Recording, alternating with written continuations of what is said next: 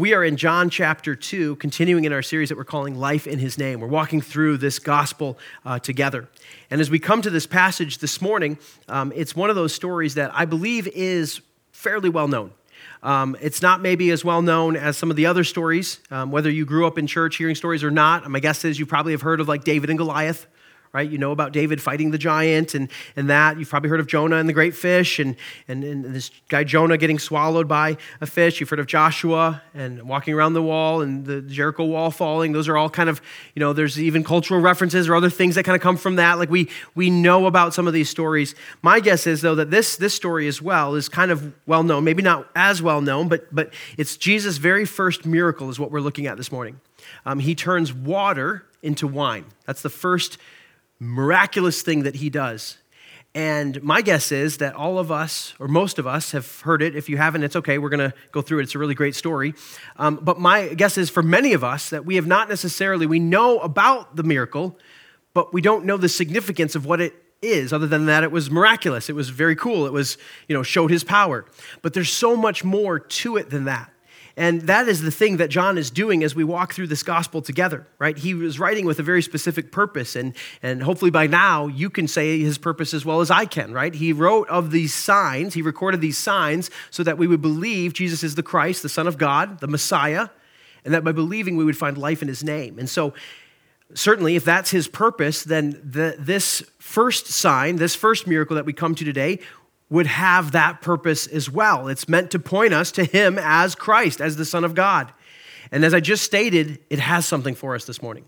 There's something that God wants to teach us in this morning. So as we come to this, it's, again, taking place at a wedding, not just a wedding, it's taking place at the feast of a wedding. And so we're calling the sermon this morning, Lord of the Feast, because we're going to see the way that God demonstrates his glory, his power, his ability, his working at this wedding feast. He is the Lord of the feast. I'd like to begin by just reading the passage in its entirety before we study it together.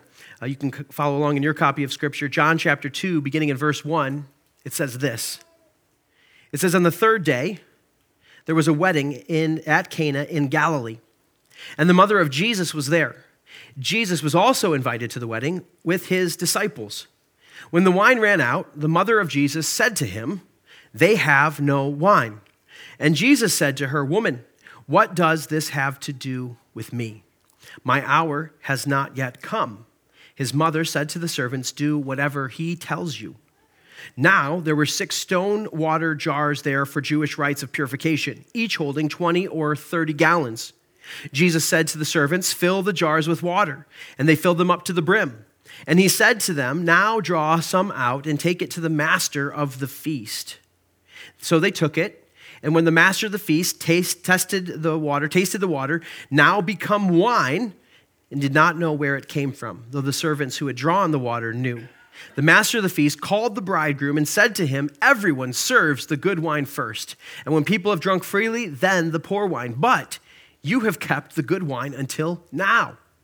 This, the first of his signs, Jesus did at Cana in Galilee and manifested his glory. And his disciples believed in him. After this, he went down to Capernaum, along with his mother, his brothers, and his disciples, and they stayed there for a few days. Let's pray that God would teach us as we walk through this passage together. Lord, we have already sung, we've already, God, declared that you are here. Lord, as we just declared, your presence is here. Lord, we want to see you, though. We know that you are here, God. We want to see you. And so would you give us eyes to see you in this miracle, in this sign, in this passage? God, would you teach us what you would have to teach us this morning? And Lord, give us hearts to respond. And God, we thank you for the way that you've made yourself known. Without your revelation, we would have no knowledge of you on our very own. God, you have made yourself known to us. And so, God, we ask that you would do that even now as we, God, reflect, study, look at this together. Lord, we pray that you would teach us, that you would lead us, that your Spirit would be working through it. We ask this in the name of your Son, Jesus. Amen. Amen. All right. Well, let me give you the big idea. This is going to kind of carry us this morning. I like to do this. Some of you maybe would ask, why the big idea? I think there's lots of things that are taught in the passages, but there's kind of a main idea that sort of rises to the surface in each. And here's the big idea. I think that this sign, this miracle, is teaching us this morning. It's this, is that everything changes when we see the glory of Jesus. Everything changes when we see the glory of Jesus. It says here that Jesus did this miracle. He manifested his glory. That is, he made his glory visible. He showed his glory, and then the disciples believed in him. But that's not all that changed. Their belief certainly was transformed, changed, but there's more that is changing throughout the story, and we're going to kind of see that together as we walk through. And so let's kind of go back, and as we like to do here, verse by verse, kind of line by line, let's walk our way through the passage this morning and see the way that Jesus' glory brings transformation and change. Again, on verse 1, it says this: on the third day, there was a wedding at Cana in Galilee. All right, third day. If you've been keeping track, John has been sort of following chronologically. He began with John the Baptist baptizing. People, kind of delegate was sent, and they came, and it says then on the next day, he saw Jesus. On the next day, some disciples started following. On the next day, they went to Galilee. So there's been 4 days, and now it says on the third day. So this is following that fourth day on the third day. The way that the Jewish calendar, they measured time, this would have actually been 2 days. So it would have included the evenings. They kind of measured by the evenings. So if that's confusing, don't get too bogged down on that. So this is kind of the sixth day, okay, that we've been kind of keeping track here. So the sixth day, there was a wedding. All right, so there's a wedding, and it's in Cana in Galilee. I know some of you love maps. I just want to make your heart happy. I want to show you a map just so we can kind of see where we're at. Where's Cana in Israel? So Jesus has been, we first met, John the Baptist in Bethany beyond Jordan. We don't know exactly where that is. That's one of the proposed sites. There's another proposed site, which I actually think is more accurate, but it's further south, closer to Jericho is where that was taking place, but somewhere beyond the Jordan River. That's the Jordan River that's flowing south out of the Sea of Galilee. That's the Sea of Galilee there on the top. And so Jesus made his way up to Galilee. He found Nathanael. That's the story that we looked at last week. And Nathanael began to follow. And then it says that they were invited to this wedding. So Mary is there. Jesus is there along with the disciples. It doesn't say that he crashed the wedding. It says that he was invited along with the disciples, okay? So it would have been a good guy to, that's someone who wanted to crash your wedding, but he was invited.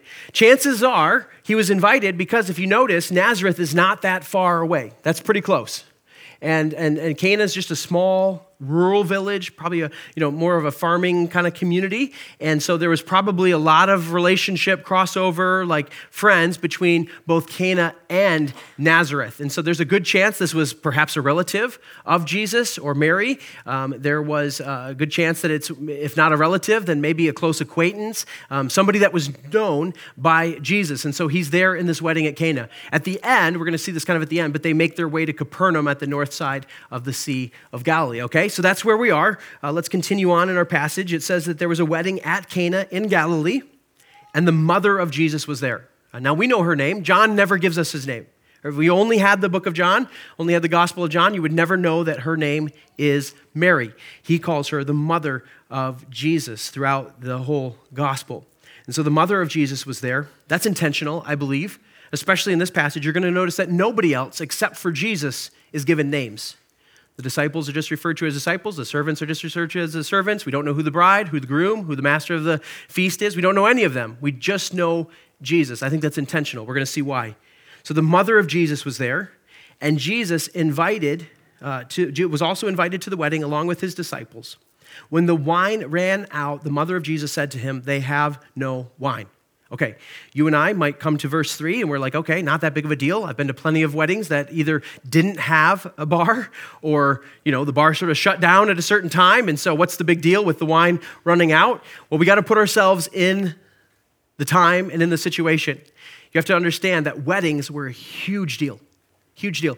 This was one of the greatest celebrations of someone's life. It was a big event, like in the community, in the village. Still today, like we would say, weddings are probably one of the biggest parties. If you've gotten married, planning to get married, my guess is that was the most expensive day of your life. You've never spent that much on a party at any other point, and I don't think you'll plan to, okay? Like that's a big deal. And so what's happening there, also a big deal, except even a bigger deal. Because what would happen is the wedding was followed by up to 7 days of celebration. It wasn't just like one night, like, what happens at weddings typically it's like, maybe 3, 4 o'clock, sometimes earlier, like maybe 1 or 2, right? And then you finish out the wedding, you make your way to the reception. Sometimes it's there. Sometimes you have to get in your car and go find, it's easier now that there's GPS. Back in the day, it was like, where are we going? What are we, right? You get there, and then what's happening? Everyone's hungry. They want food. So sometimes there's appetizers, sometimes there's not. You can tell there's a little murmuring if there's not, right? We're waiting for the bride and groom, finish their pictures, come back, right? We want to see the bride and groom, but what do we want even more? We want dinner, right? We want dinner, and then we want dancing, we want some fun. Like that's kind of, there's a little flow that we have, but that's sort of it, right? There's just this reception, and that's pretty typical for most of our weddings, and then everyone goes home. Not so then. This would have lasted for, again, up to a week. This would have been close enough that, people would have tended to the things that they were tending to during the day, and then they'd come back to the evening for the festivities, for the celebration. And so this party is going. Furthermore, it was the responsibility not of the bride and the bride's parents. It was the responsibility of the bridegroom himself to financially provide for the wedding. Sometimes betrothals would last for quite a while, just so that, not just for the wedding, but that the bridegroom could get his finances in order for the home, to set up the home, the homestead. Oftentimes that meant waiting for an inheritance. So sometimes betrothals could last for quite a while, kind of an engagement rather than the betrothal, but then they would get married and the bridegroom would provide. It was his way of showing honor to the bride's family. It was a way of showing honor to the community, and like everybody was invited. It's not just like a few close friends and the kind of close immediate family members. No, the whole village would come out. And so especially in rural, poor communities, this was, again, the greatest celebration. And so you have to understand, if you don't get this, you don't get what the problem is. The way that this honor-shame culture would work is there was even potential lawsuit if the bridegroom did not show honor or give gifts like in an adequate way. And so the fact that the wine is running out, like this is major catastrophe. Like not only is the bridegroom going to be dishonored, sort of shamed in this situation, but even the people in general, this is like a huge letdown. They've been waiting for this for a long time. This is the time when the community comes together and celebrates and rejoices around this covenant between a husband and a wife. And it's just this beautiful celebration, but it's all going to be ruined if there's no wine. Why? Wine represented celebration, festivities, life. There's a rabbinical saying that says, where there is no wine, there is no joy. There's no joy. So in that regard, if we're kind of reading that into it, when Mary, the mother of Jesus, comes, we don't know if she was in charge. It doesn't tell us that. Did she have some official responsibility, or was she just kind of helping out? Again, if it's a relative, maybe she's just kind of in the mix, but this happens. Huge catastrophe, huge disaster kind of pending. She comes and she says, they have no wine. And so again, in our ears, we might not think it's a big deal, but think, there's shame coming to the bridegroom. There is disappointment coming to the whole party. And really what it's saying, there is no joy. They have no joy. Again, John's always writing with these kind of double meanings in place. Jesus, upon hearing that, he looks and he sees, yes, there is no joy. There is no lasting joy that is present. That's kind of what's being implied and sort of said here in this. But here's the thing. Notice the response. Jesus said to her, woman, what does this have to do with me? And here's how we come to the first thing. We said, right? Jesus' glory changes everything. Here's the first way that his glory changes us. It's this, is that his authority directs my agenda. That is what is happening here in this place. Mary comes, brings this request to Jesus. The question is, why is she coming to Jesus? Well, my guess is if you had the Son of God living in your home growing up, Jesus probably had some pretty good responses and answers to questions and problems that would come up, right? Am I right? Like, yeah, I'm not off with that, right? And plus, oldest son, right? Mom going to oldest son, that's not uncommon. The other question is, where's Joseph? Joseph isn't mentioned. Well, most commentators would agree by this point in time, Joseph most likely has passed away. He is dead at this point. We don't see Joseph at any point in the Gospels, so most would agree that and again, life expectancy and kind of the age difference between husbands, wives, like it wouldn't have been that uncommon for Jesus to not have had dad in his 30s. So Joseph is most likely passed away, so mom's coming to eldest son. Hey, son, there's a problem here. You usually are pretty good with problems. There's no more wine. What are we going to do about it? And Jesus' response is, woman, what does this have to do with me? Now, if that kind of doesn't sit quite right in your ears, you're catching a little bit of what the text is explaining. I don't know how it works in your house. In my house, if my kids call their mom woman, that's not going to go over so well, right? Like, hey, clean up your room. Woman, why would I do that, right? Like, that's not going to fly, okay? Like, that's not going to, especially the son, right? Like, nobody's getting away with that, but especially. So if you're kind of like, hey, man, that doesn't seem right, it is not a typical term. But at the same time, it's not atypical. What that word woman, what Jesus is doing, there's intentionality with his choice of that word. There's other words, more endearing words that he could use. He doesn't use those. This is a distancing term. It's not rude, it's not disrespectful, but it's not intimate.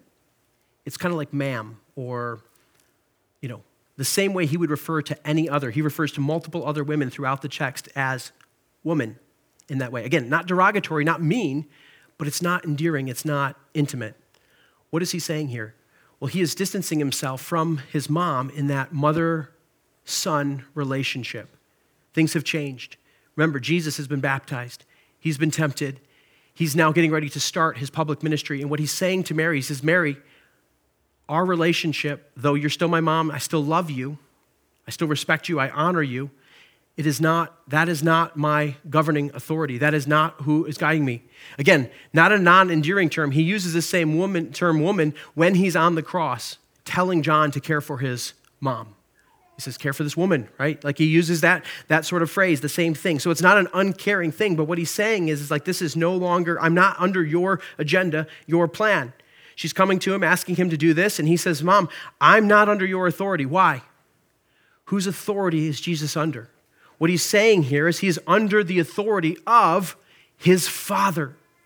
Not his earthly father, his heavenly Father. He's like, I did not come to do your will, Mom. I came to do the will of my Father. He says, what does this have to do with me? Why would this concern me? This is a trivial matter. This is something that is not, the core of my mission. This is not, this could be a distraction for me. Why did Jesus come? Jesus came for the cross. He came to live, to die, to be resurrected, and to return again. That is the purpose of why he came. And so he's like, what does this wine have to do with me? Furthermore, we know that he's kind of relating it to that because what he says next, he says, my hour has not yet come.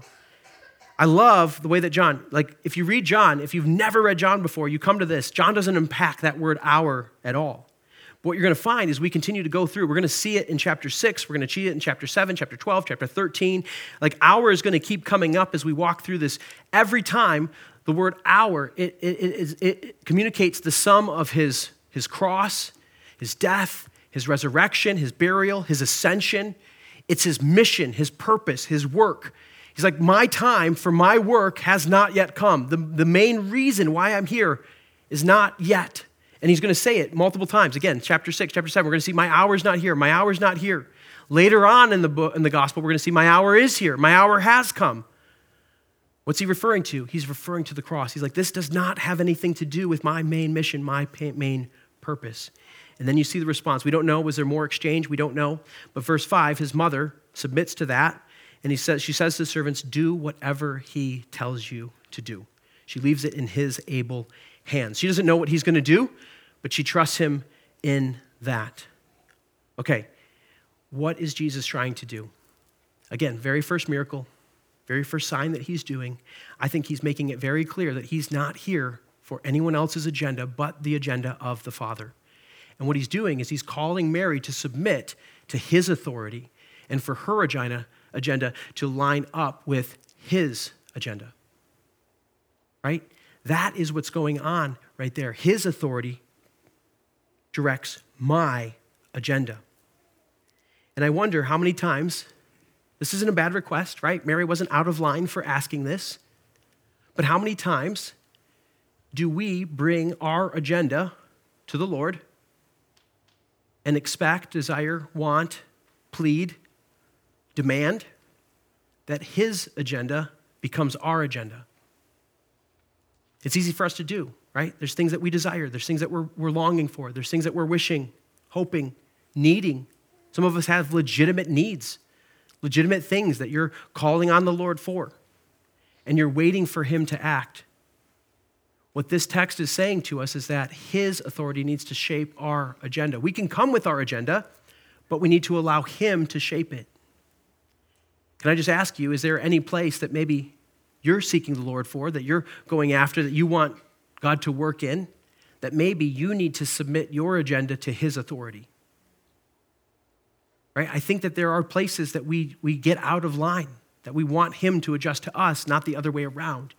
And what Jesus is saying, he says, woman, what does this have to do with me? I'm not on your timetable. I'm not on your agenda. I'm here for my mission.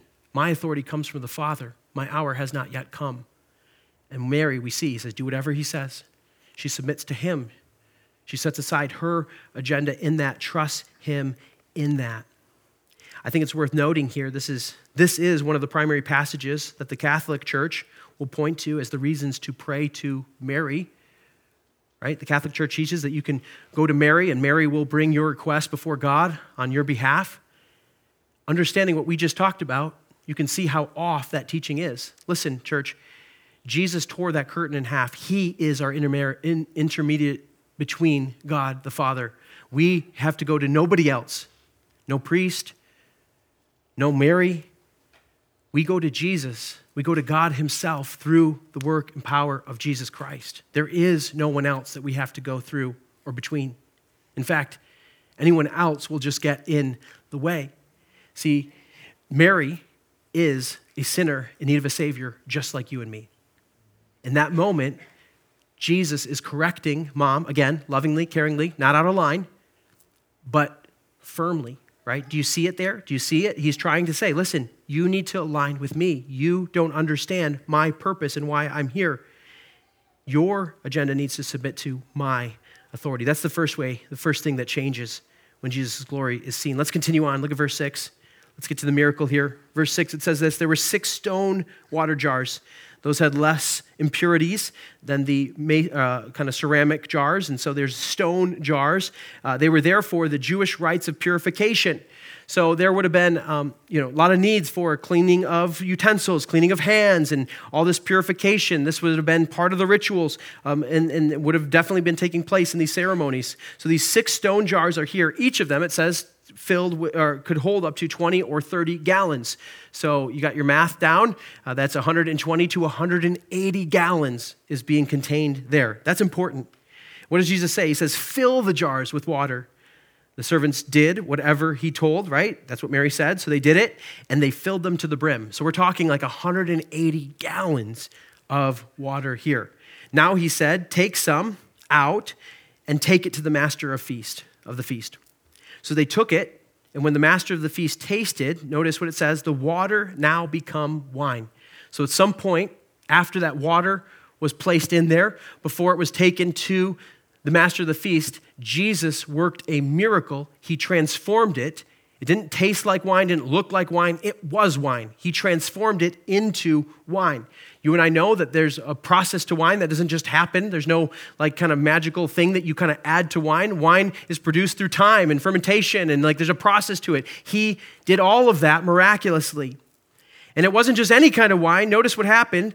The master of the feast didn't know where it came from, but the servants did. They're like, we know what just happened. We know where this wine came from. He doesn't know, but he calls the bridegroom and he says, hey, come here. He's like, everyone usually serves the good wine first.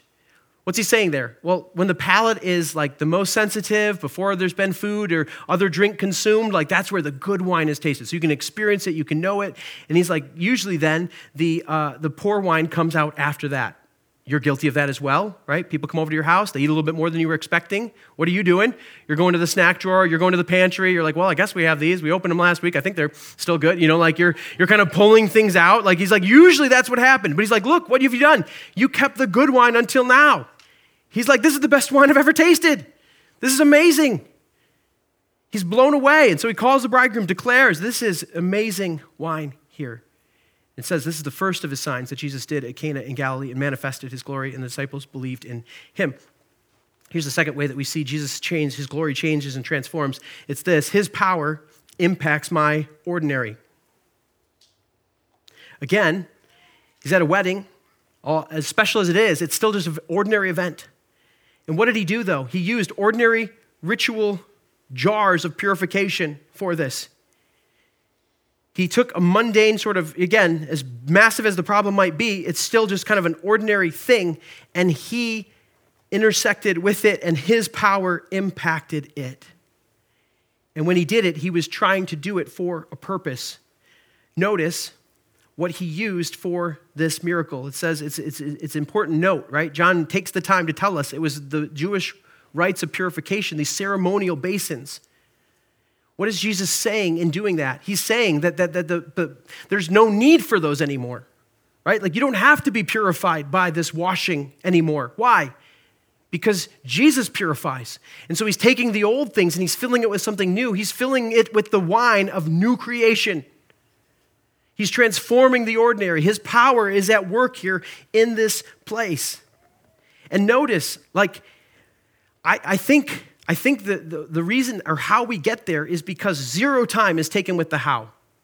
Aren't any of you curious how? Like, did he say anything? Did he do anything? Like, they filled it up, and then it just says the water became wine.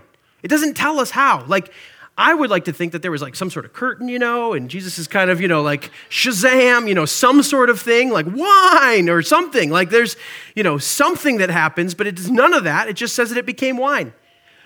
Not because it wasn't cool or miraculous. It was because that's not the point of why John is telling us. He's telling us because he wants us to see the purpose of it. It's not on the how. The focus is on the why. Why did he do it? Well, because he's trying to show his power through my ordinary. And what a good reminder that it is. I think it's worth noting, this is wine. Sometimes I think, different groups, people over time has tried to kind of explain it away, and it's just grape juice, or it was non-alcoholic or something like that. There's nothing that would indicate that. They had alcoholic beverage in that is wine. But let's be super clear about this. We live in an area that is plagued with alcoholism and drunkenness, and so the Bible is not down on drinking alcohol. It is very clearly down on any form of drunkenness, whether a little drunk, a lot of drunk. Intoxication is prohibited by God. That was the case in the Jewish way. That was the case here, made clear in Ephesians chapter 5. It says, do not get drunk with wine. That is debauchery, but instead be drunk or be filled with, be governed by the Spirit. So you could say we're not to be filled with spirits, we're to be filled with the Spirit, right?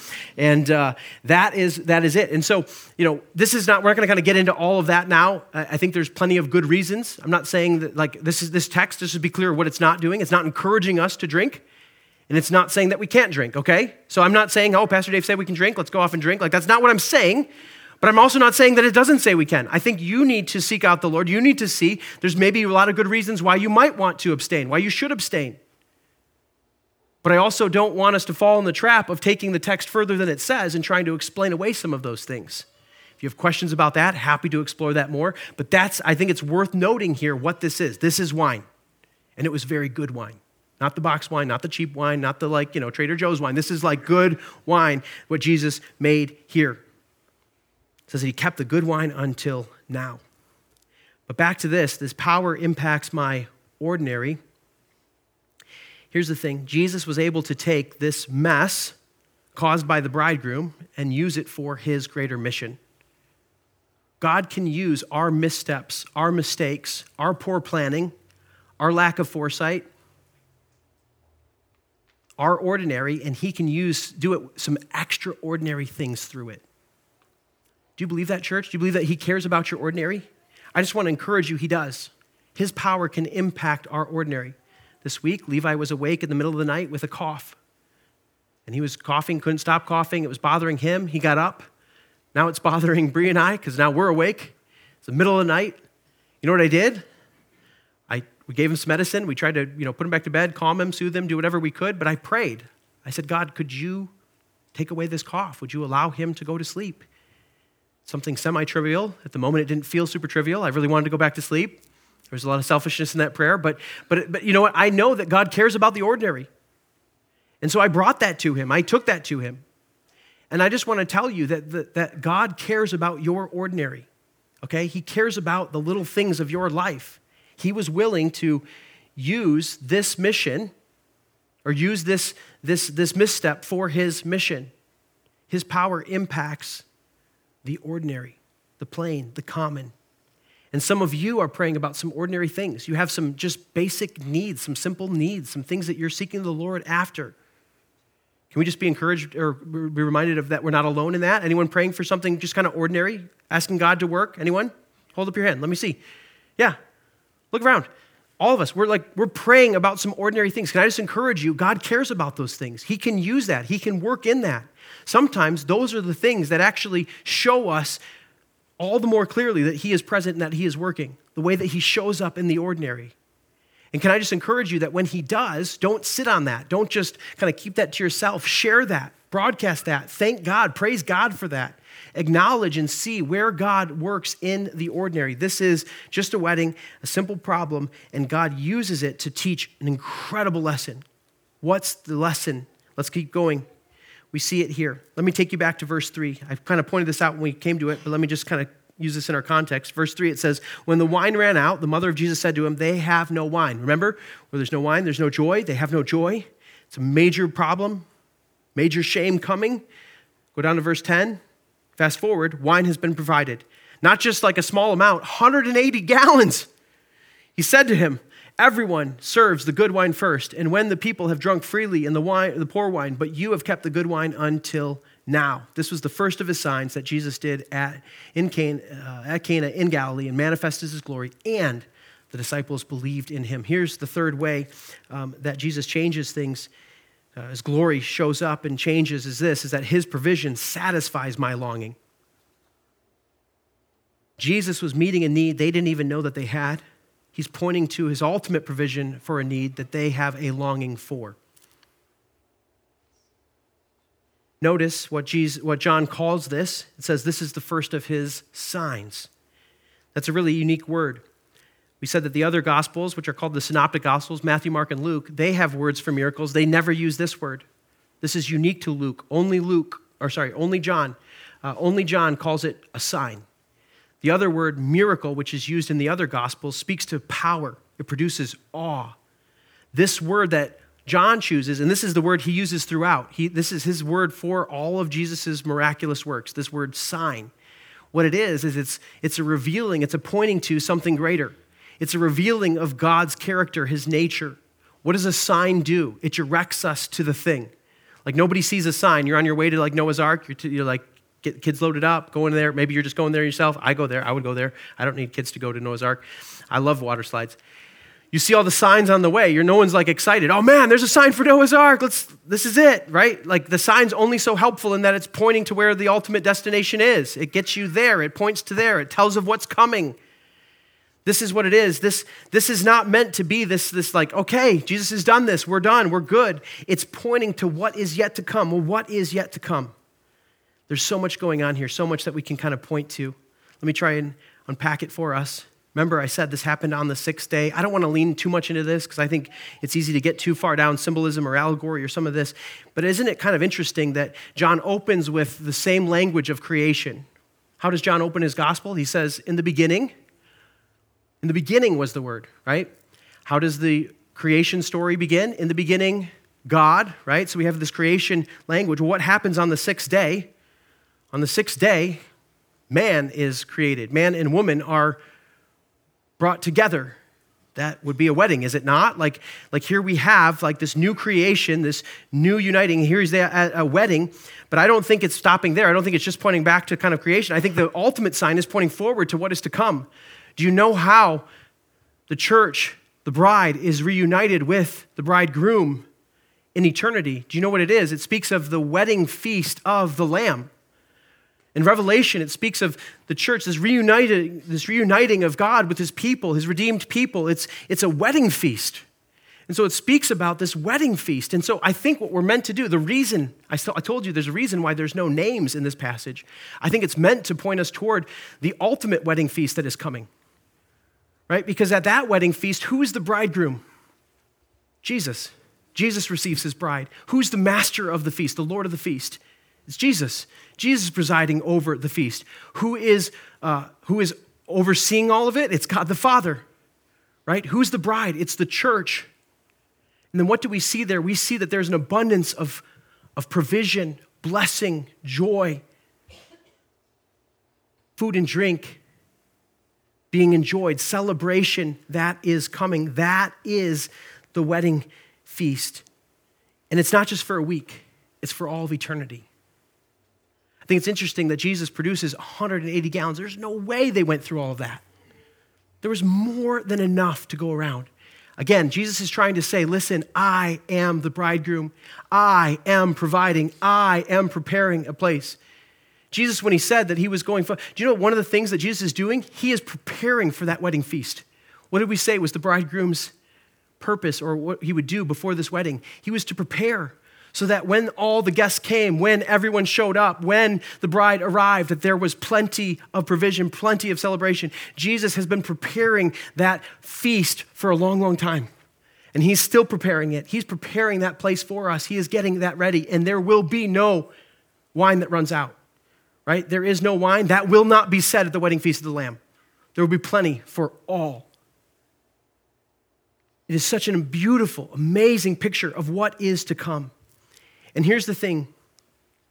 If we're honest, we often seek to fill our longing with all the wrong things, right? We look in all the wrong places, whether it's that promotion, whether it's that relationship, whether it's our family, those kids, that education, that status, that vacation, that thing, whatever it might be. We're chasing all these things. We're longing after things, and we seek for that.